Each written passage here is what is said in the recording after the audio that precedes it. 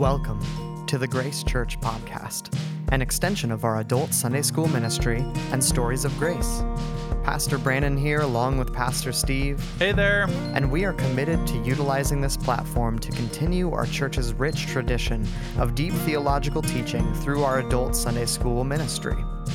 Though this unique season of following Jesus has not been without its share of challenges, we hope that you will tune in weekly to dive deeper into the scriptures as we hear from the vast array of teachers that we are blessed to call family here at Grace Church.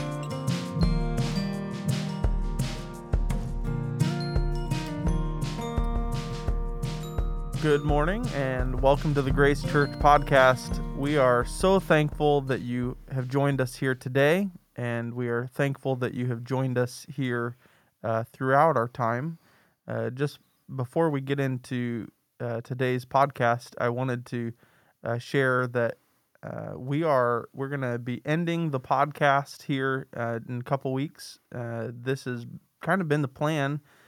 We've always announced it, as you can hear on the intro music, that this is our fall Sunday school podcast, and as part of that, our fall Sunday school quarter ends in the month of November. So starting in December, we will discontinue the podcast, but be on the lookout. You just don't know what what the future has for the podcast, and probably won't look the same. But who knows? We'll see what the Lord does in providing an avenue like this. But either way, we are thankful that you have chosen to continue to listen and hear from what we would definitely describe as just solid Bible teaching, and we're thankful for this avenue that we've been able to spend.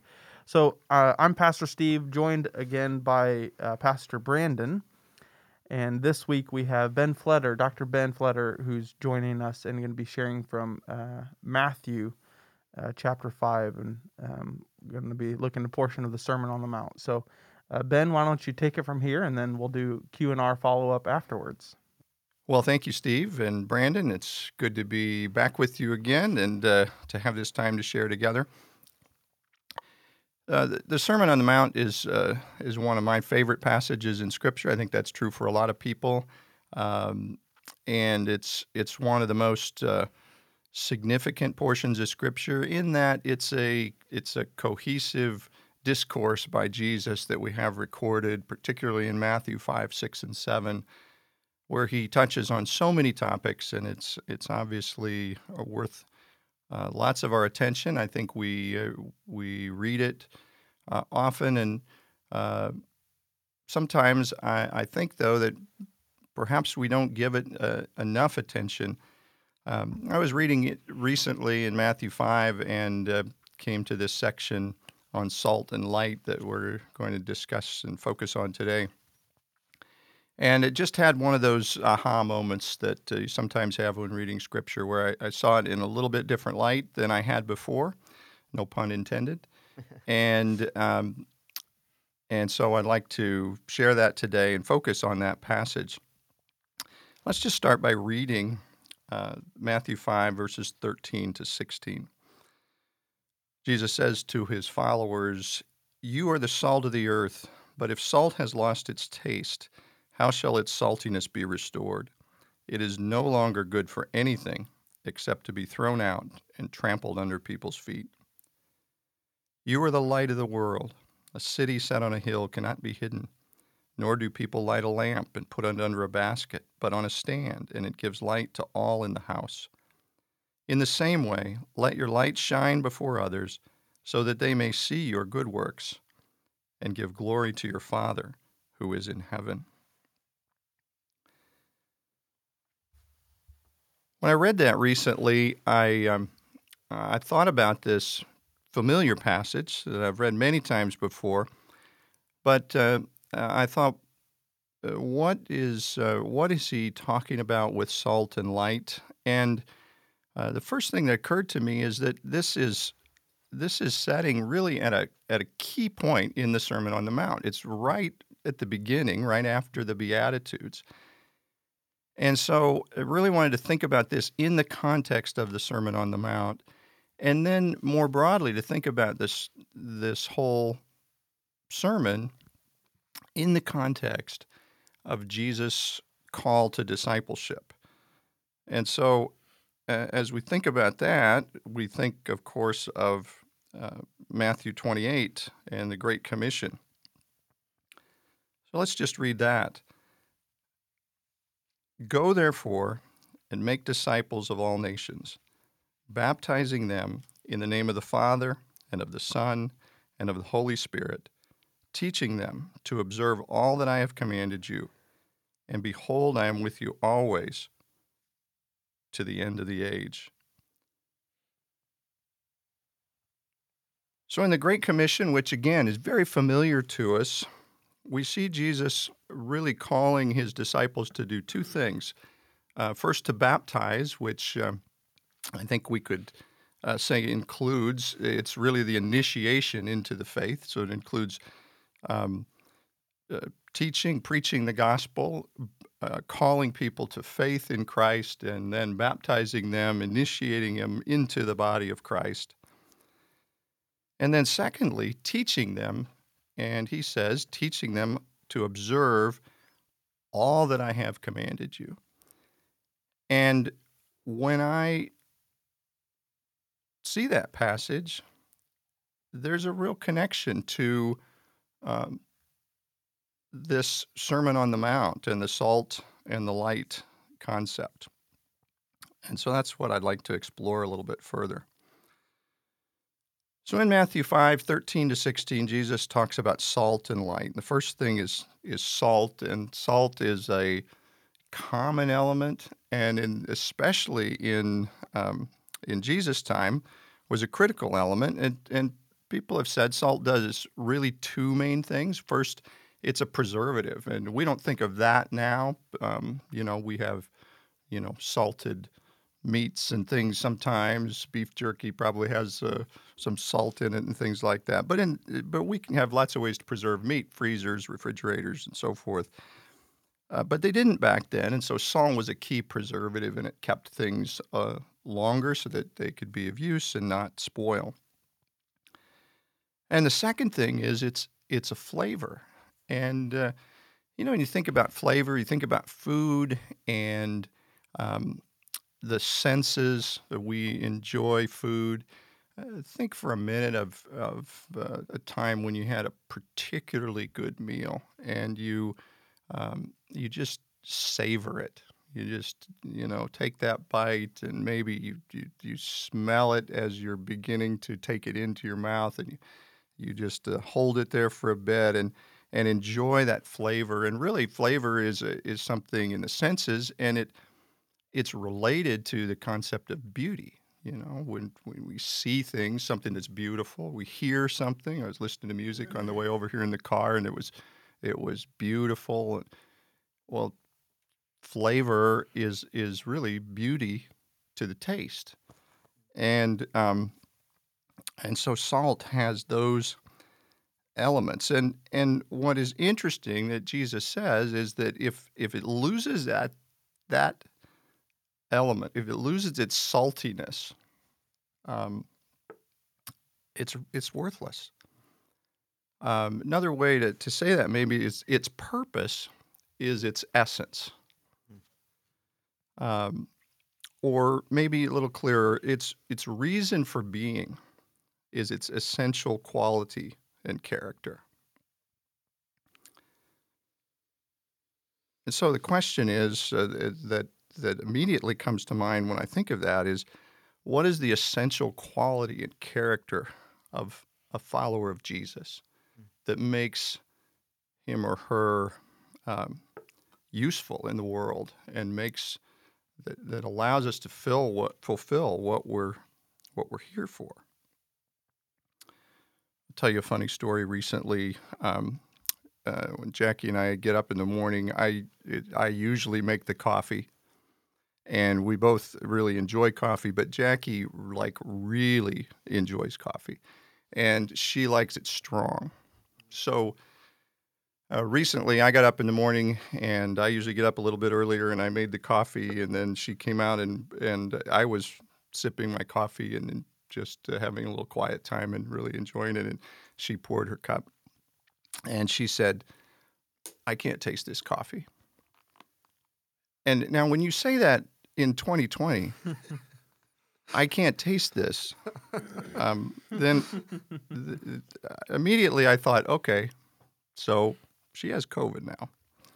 But as it turned out, I said, you mean I just made it too weak? Because sometimes I do that. She said, I just can't taste it. It tastes like just a hot drink.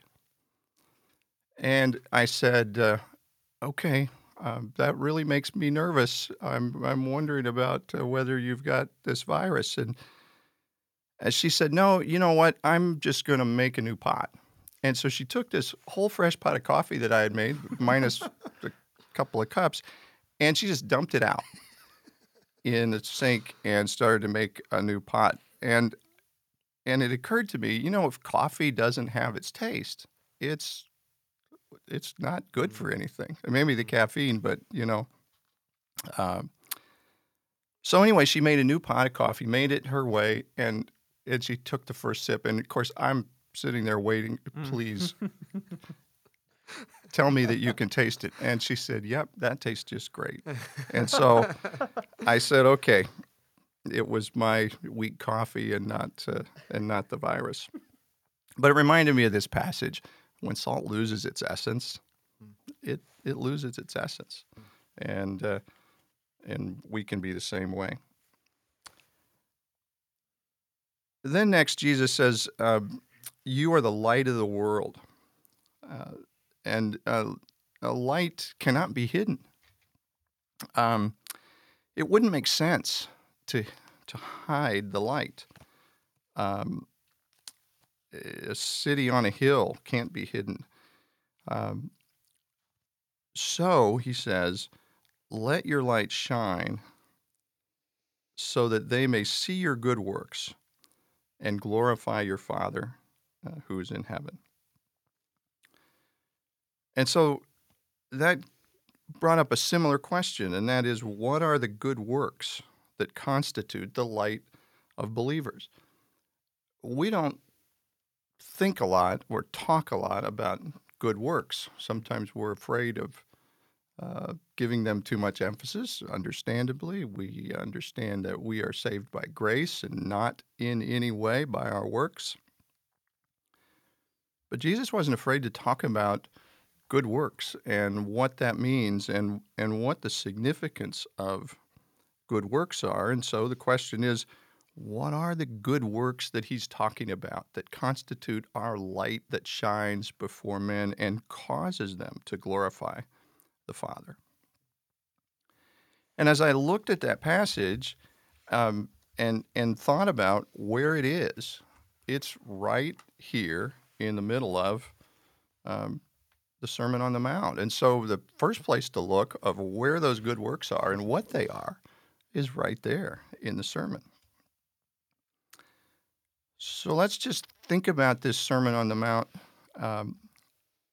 in a little different way. The first section is the Beatitudes, very familiar, and really the Beatitudes, there's several ways to think about this, but one of the ways that I think is very helpful that some have pointed out is it's really a values reversal. It says, blessed are the poor in spirit. Well, the poor in spirit weren't blessed in the eyes of the people then, and they aren't in the eyes of the people now, but Jesus says, in my kingdom, blessed are the poor in spirit. Blessed are the meek. Blessed are the merciful. Blessed are the peacemakers. Blessed are those who hunger and thirst after righteousness. Another way to say that, one, I think, sort of translation of that would be those who can't get justice. Blessed are, and Jesus said, in my kingdom, blessed are they. So, and then blessed are you when you're persecuted, when people revile you, speak evil of you. Rejoice and give thanks, because your Father in heaven will give you your reward. So the Beatitudes announce this reversal of values. The kingdom of God is something very new. And right then afterwards, here's this passage about salt and light, sets the stage for the sermon.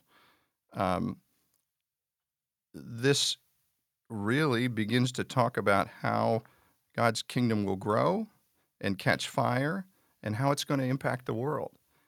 And he says, you're going to have an essential quality, a preservative, a flavoring quality in the world that if you allow that to work, will have its effect. And if you lose that essential quality, you're not going to be serving the purpose that you were intended for. And then your light will be a city on the hill.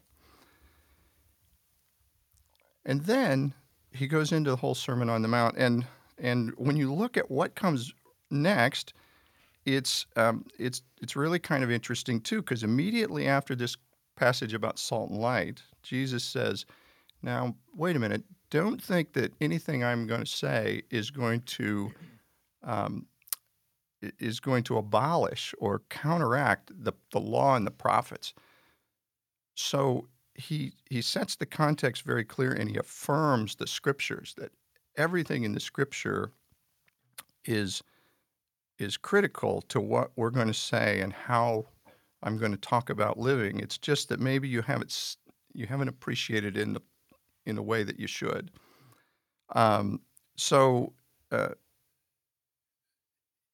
He's going to explain the scriptures to us, but everything is based on the scripture.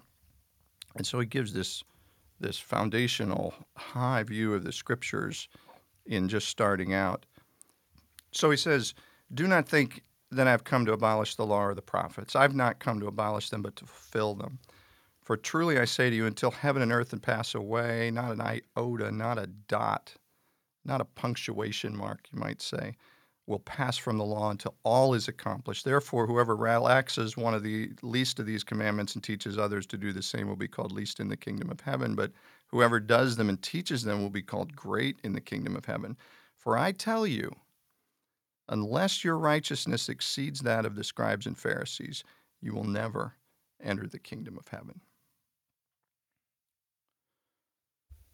Well, what's it mean that our righteousness needs to exceed that of the Pharisees, the scribes and the Pharisees? Well, I think two things jump out. We often, and I think rightly, go to the fact that our righteousness is going to have to be a righteousness that doesn't come from us. It's going to have to come from Christ. So we think about the imputed righteousness of Christ coming to us, and clearly from the scriptures, from the law and the prophets through to the New Testament, we understand that we are not saved by our own works or righteousness in any sense, but by the righteousness of Christ that we receive by faith. But I think that doesn't negate the fact that there is a way that our righteousness needs to exceed the scribes and the Pharisees in a practical way, in a way that works out in our lives. What was the righteousness of the scribes and Pharisees? It was superficial. It was parsed out. You need to do this and maybe not so much that, and it was legalistic, and it always put them in the best light, and they used it to condemn others while they praised themselves. But Jesus is going to teach us in the Sermon on the Mount that our righteousness needs to be a righteousness of the heart, a righteousness that starts inside because we're being changed and it's genuine, and then it works out. And so the letter of the law doesn't get ignored, but the spirit of the law produces in us the righteousness of Christ.